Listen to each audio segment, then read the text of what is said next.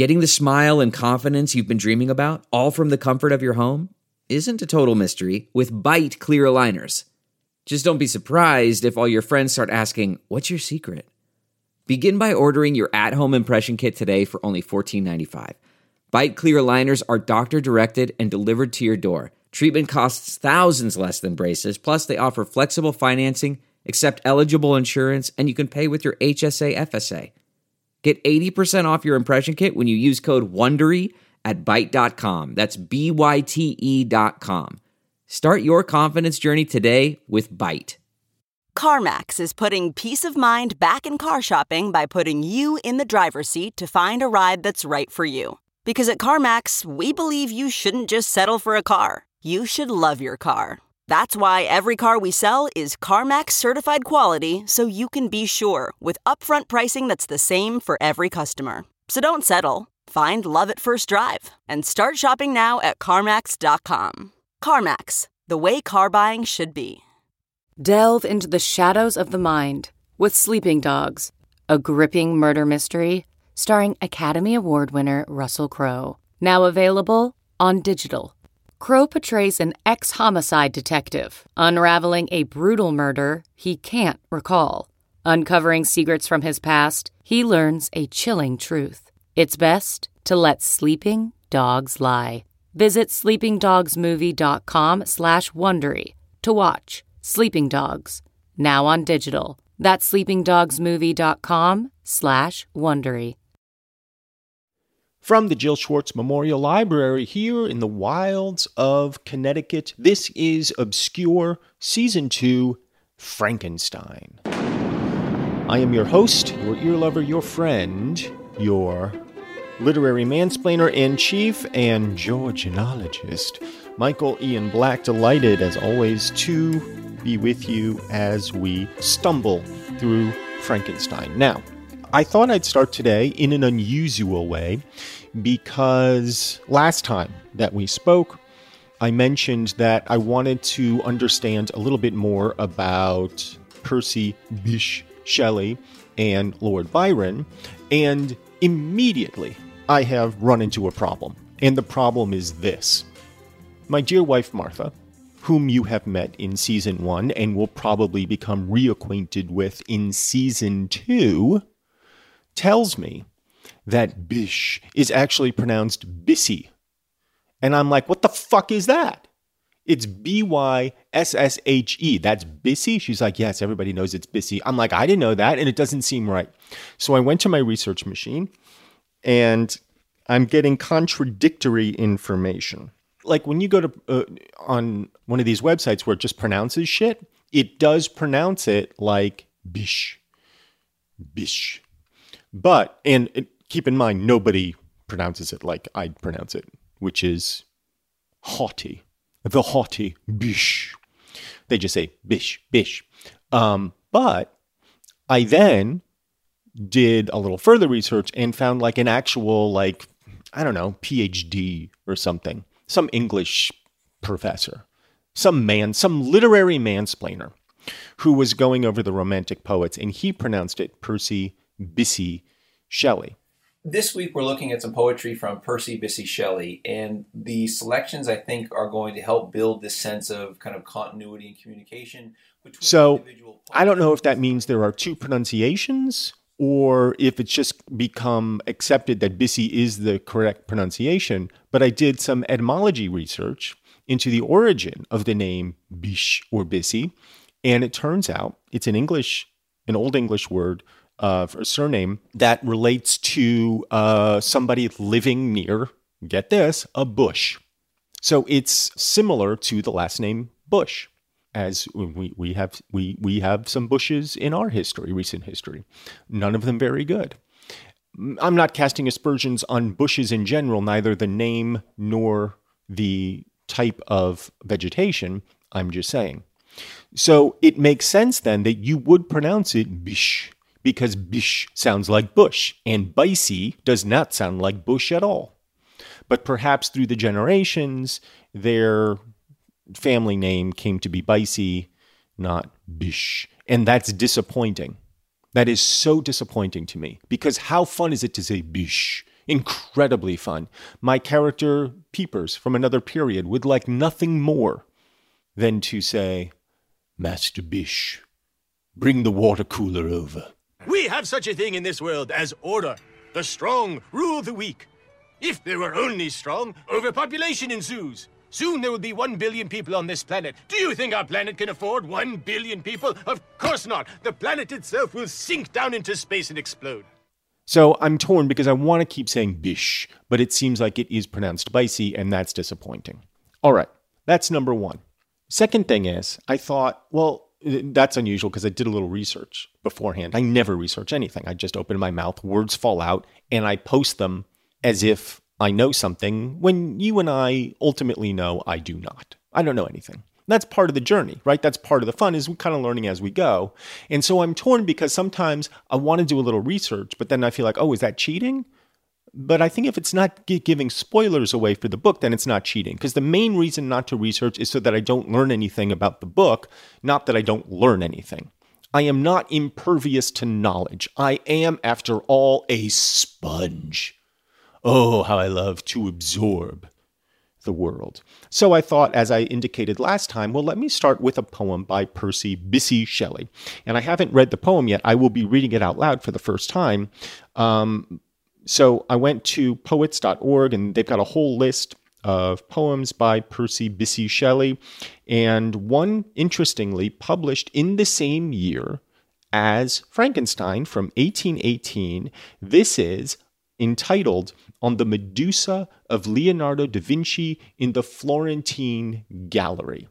Okay?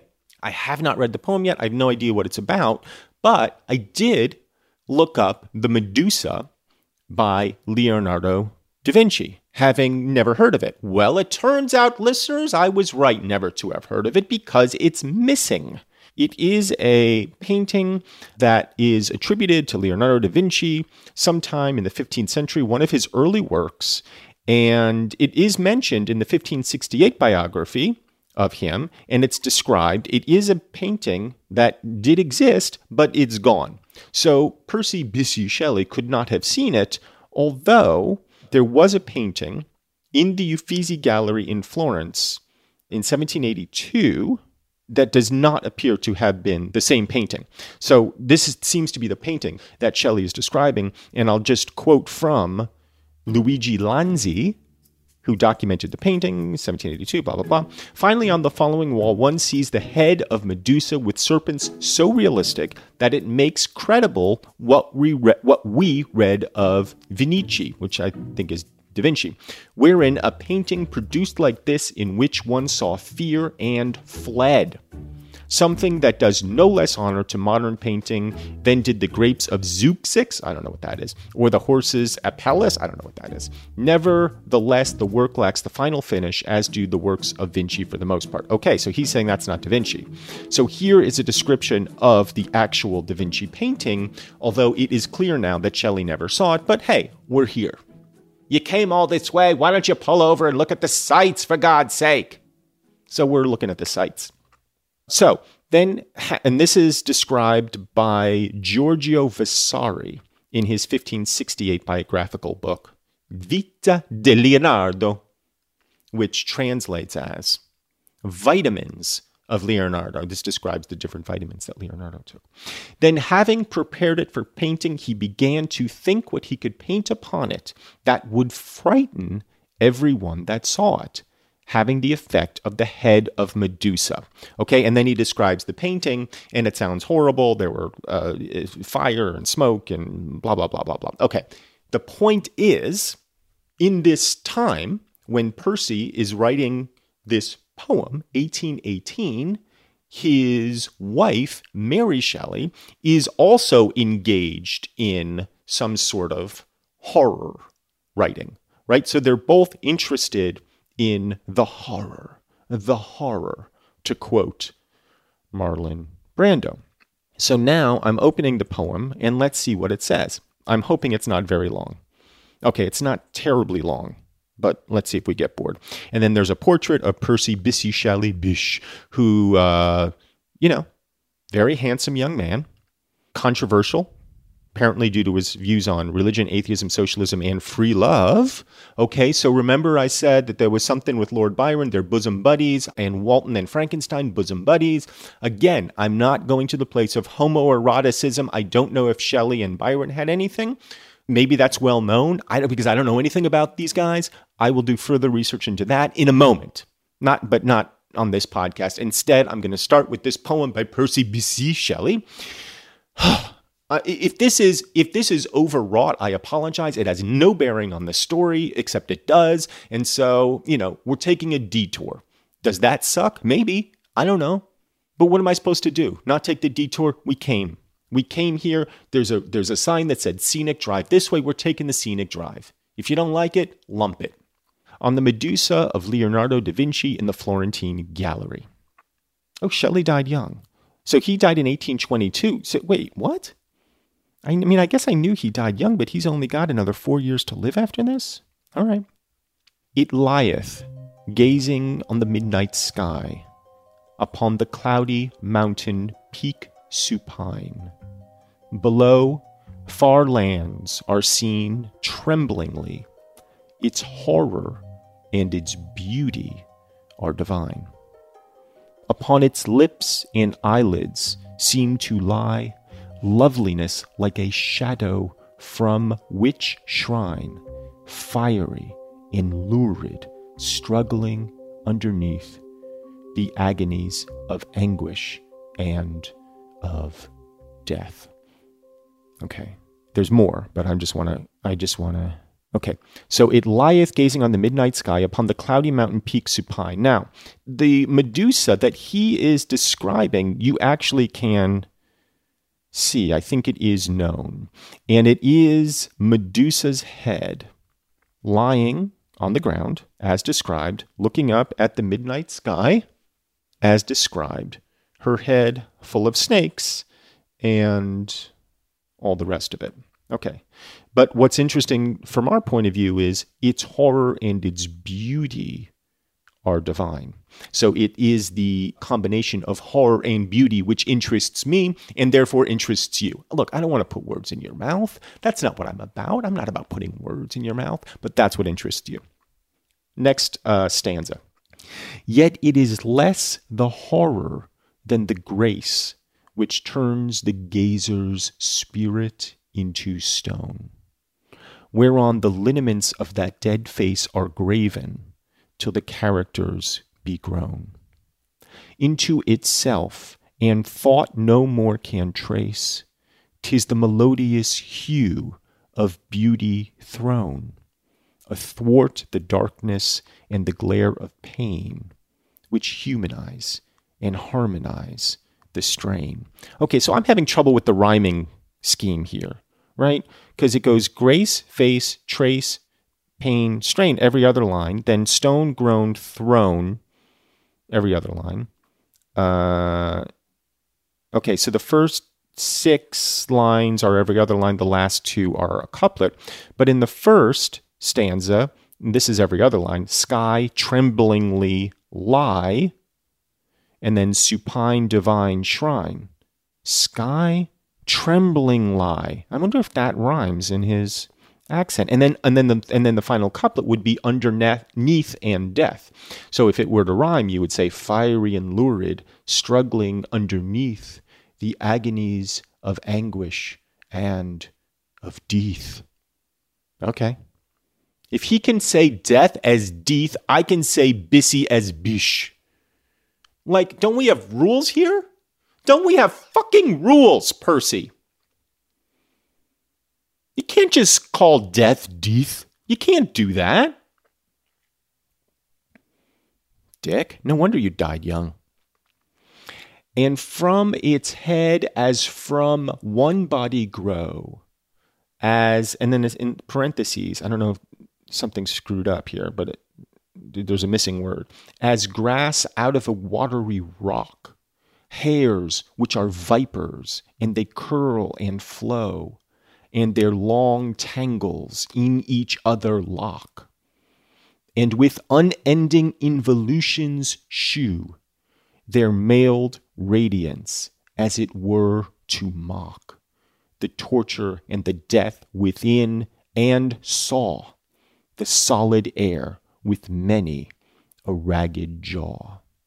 And from a stone beside, a poisonous eft peeps idly into those Gorgonian eyes, whilst in the air a ghastly bat, bereft of sense, has flitted with a mad surprise. Out of the cave this hideous light had cleft, and he comes hastening like a moth that hies after a taper, and the midnight sky flares a light more dread than obscurity. Obscure! Okay, so again, I'm just getting hung up on the rhyme and not even the meaning. Eft, bereft, cleft, right? Eyes, surprise, highs, and then you go midnight sky and obscurity. The fuck, Percy? The fuck? There's just one more stanza. I might as well read it. I'm bored with the poem. You probably are too, but it's interesting, and we'll talk about why it's interesting in a second. 'Tis the tempestuous loveliness of terror, for from the serpents gleams a brazen glare, kindled by that inextricable error, which makes a thrilling vapor of the air become a, missing word, an ever-shifting mirror of all the beauty and the terror there. A woman's countenance with serpent locks, gazing in death on heaven from those wet rocks. So finally, you get the last couplet right. Thank you. Thank you, Percy. Oh my God, thank you for just getting the last rhyming scheme right, Dick. A woman's countenance with serpent locks. Okay, so her face, she's got snake head, gazing in death on heaven from those wet rocks. Okay, so for our purposes, here's what I think is interesting. At the same time that Mary Shelley is writing Frankenstein, Percy Bissy Shelley is writing this, all right? And they deal with similar themes. Chief among them, the idea of horror and beauty as being divine, right? That's what's so interesting here.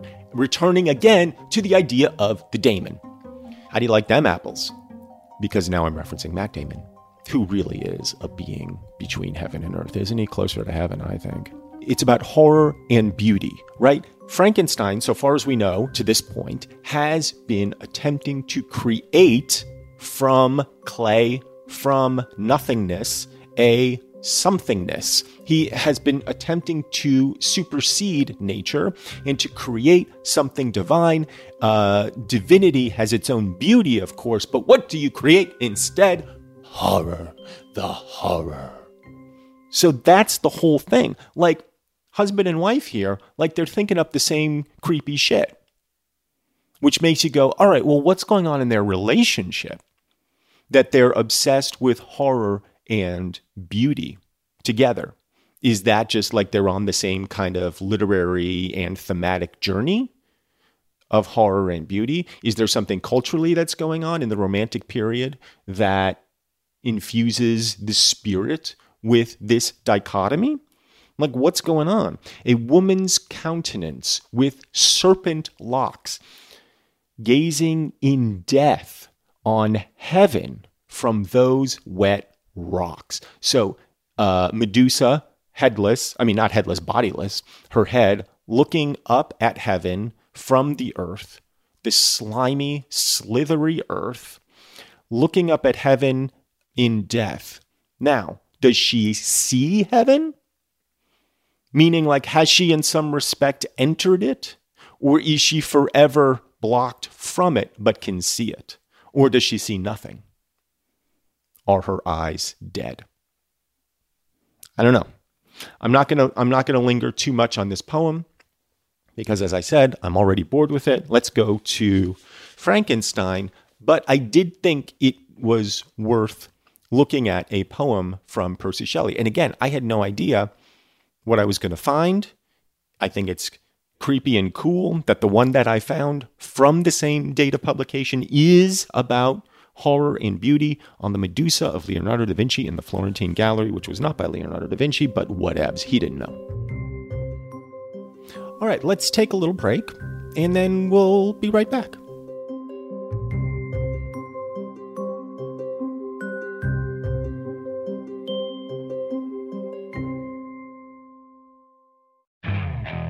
Okay, picture this. It's Friday afternoon when a thought hits you. I can spend another weekend doing the same old whatever, or I can hop into my all-new Hyundai Santa Fe and hit the road. With available H-Track all-wheel drive and 3-row seating, my whole family can head deep into the wild. Conquer the weekend in the all-new Hyundai Santa Fe. Visit HyundaiUSA.com or call 562-314-4603 for more details. Hyundai, there's joy in every journey. Okay, picture this. It's Friday afternoon when a thought hits you. I can spend another weekend doing the same old whatever, or I can hop into my all-new Hyundai Santa Fe and hit the road. With available H-Track all-wheel drive and 3-row seating, my whole family can head deep into the wild. Conquer the weekend in the all-new Hyundai Santa Fe. Visit HyundaiUSA.com or call 562-314-4603 for more details. Hyundai, there's joy in every journey. Okay, picture this. It's Friday afternoon when a thought hits you. I can spend another weekend doing the same old whatever, or I can hop into my all-new Hyundai Santa Fe and hit the road. With available H-Track all-wheel drive and 3-row seating, my whole family can head deep into the wild. Conquer the weekend in the all-new Hyundai Santa Fe. Visit HyundaiUSA.com or call 562-314-4603 for more details. Hyundai, there's joy in every journey.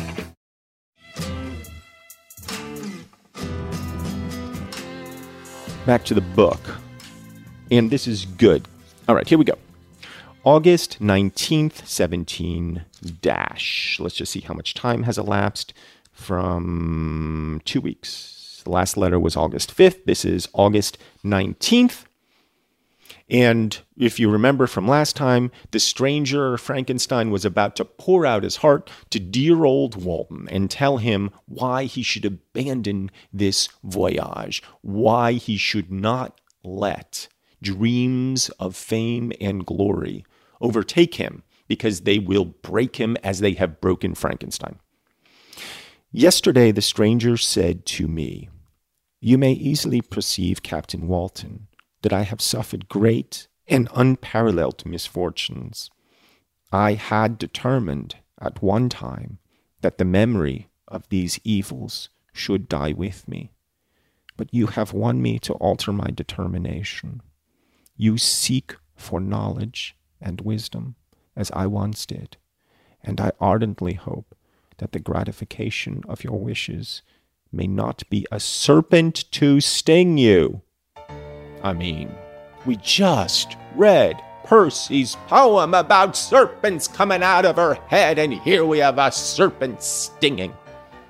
I mean, what a catacomb we have uncovered here. What a labyrinth.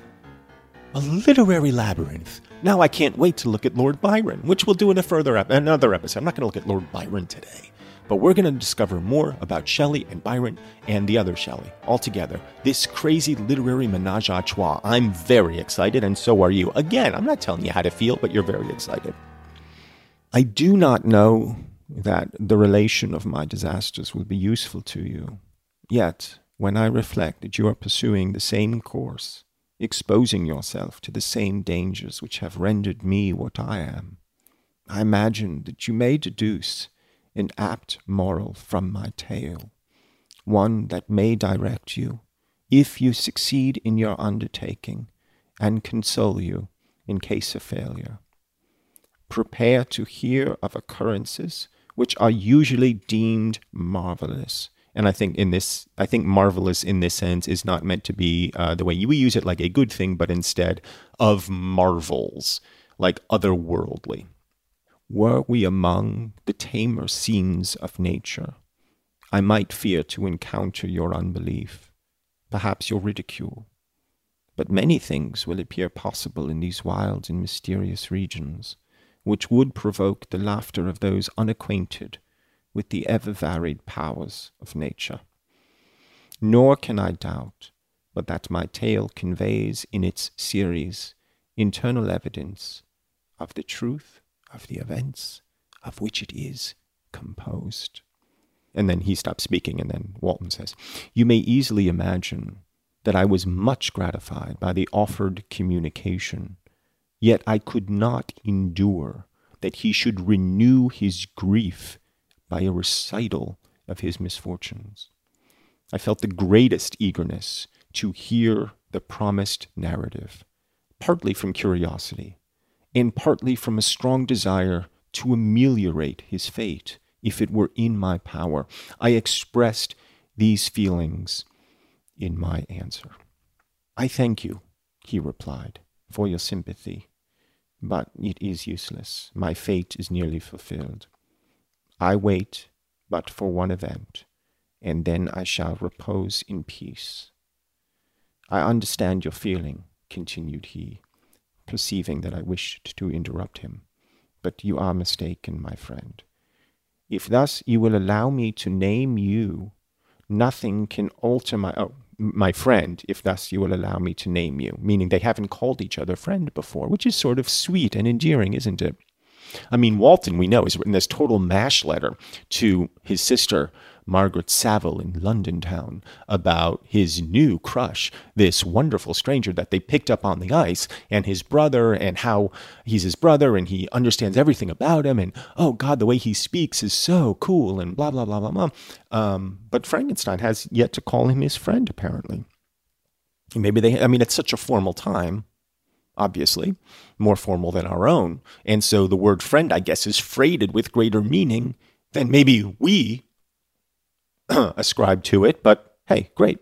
But you are mistaken, my friend. If thus you will allow me to name you, nothing can alter my destiny.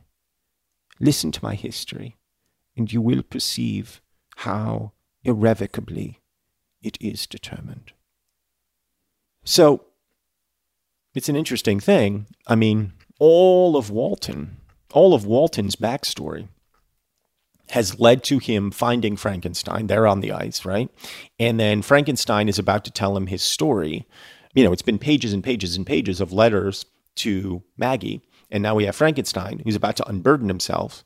And it makes me think, well, why don't we just start with Frankenstein? Why didn't we start the whole book with Frankenstein? Why do we need Walton? I mean, I guess we'll find out. All right. He then told me that he would commence his narrative the next day when I should be at leisure. This promise drew from me the warmest thanks. I have resolved every night, when I am not imperatively occupied by my duties, to record, as nearly as possible in his own words, what he has related during the day. If I should be engaged, I will at least make notes. This manuscript will doubtless afford you the greatest pleasure, but to me, who know him, and who hear it from his own lips, with what interest and sympathy shall I read it in some future day? Even now, as I commence my task, his full-toned voice swells in my ears. His lustrous eyes dwell on me with all their melancholy sweetness. I see his thin hand raised in animation, while the lineaments of his face... Wait a second. The fuck? The fuck? We just read in Percy.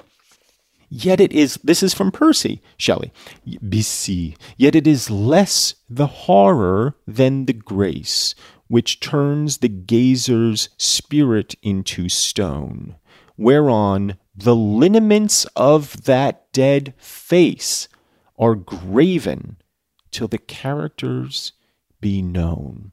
And it's a kind of, it's a critical 4 lines, quatrain. Would you call it a quatrain? I don't fucking know, but fuck it, quatrain.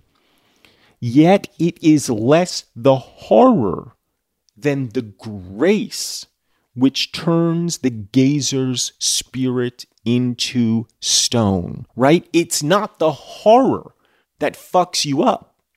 that turns your spirit into stone. It's the grace, right? She's got both. She's got beauty and she's got horror. And Percy is saying it's the beauty that destroys you. Why? I'm not sure I understand that.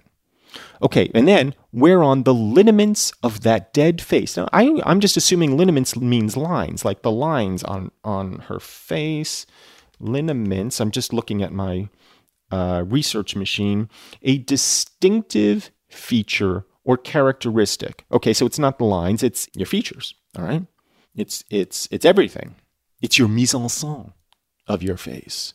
So the character of that dead face are graven till the characters be grown into itself and thought no more can trace. All right, I'm not going to keep going on the poem, but how queer that, we're finding these echoes of each other. The lineaments of his face are irradiated by the soul within. I see his thin hand raised in animation, while the lineaments of his face are irradiated by the soul within. Right? It's the gazer's spirit into stone. The spirit, the irradiated soul, the same thing. I know they live together. I know they're husband and wife, but it seems strange that they would come up with the same essentially language, or maybe not. I don't know. They're literary people. They sit around and gab all day about literary shit. Nevertheless, I find this an exciting discovery. And weird that the one poem by Shelley I happen to pick echoes the one letter that I happen to read. Is it spooky? Yeah, it's fucking spooky, you guys. It's a spooky story. The poem is spooky. The coincidence here is spooky. Everything's spooky. And to top it all off, it's almost Halloween, when people dress like Frankenstein, or more correctly, the creature. But they call it Frankenstein. Shit is coming full circle, y'all.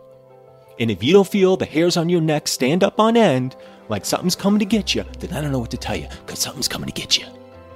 Strange and harrowing must be his story. Frightful the storm which embraced the gallant vessel on its course and wrecked it. Thus. And that is the end of the letter. And then my eye can't help but see on the next page, right? It begins chapter 1.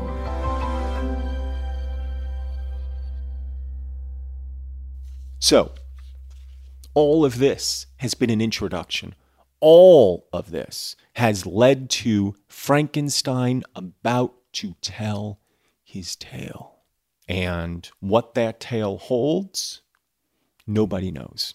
Not even Walton, who has yet to relate a single word of it. Only Frankenstein and the creature have any sense of what this spooky and harrowing tale is about to be. I am agog at everything that we have experienced this episode. Yes, it started with a somewhat boring poem by Percy Bissy Shelley. But in that poem, we have heard echoes and reflections of themes and, in fact, exact words from Mary Shelley. These two are peas in a pod. God, we're having fun. God, we're having fun. The hairs on the back of your neck have been standing up for minutes now as we contemplate all of this horror, the horror, all of this excitement, the excitement. That's not a quote from anything. Because really, if you're going to say the excitement, you should say it like this. The excitement! And of course, I did jazz hands. So, we have come all this way. We have come right to the edge of the North Pole. Essentially the moon, where we found another person struggling to breathe. We saved him. And now he's going to tell us how he came to be on the moon on the next spooky, harrowing episode of Frankenstein. But until then, I wish you adieu. Obscure Season 2 Frankenstein is produced by Robin Lynn, Mary Shimkin, Jennifer Brennan, and myself. It is generally recorded in the wilds of Connecticut with original theme music by Craig Wedren. If you would like to support this podcast, please go to patreon.com/Michael Ian Black, where not only will you be receiving every single episode of Obscure Season 2 Frankenstein way before the general public hears them, but you'll also get bonus episodes, writings, musings, jokes aplenty, and if you sign up to our highest tier, you get to join the semi-regular book club, which we hold every now and again. It's patreon.com/Michael Ian Black.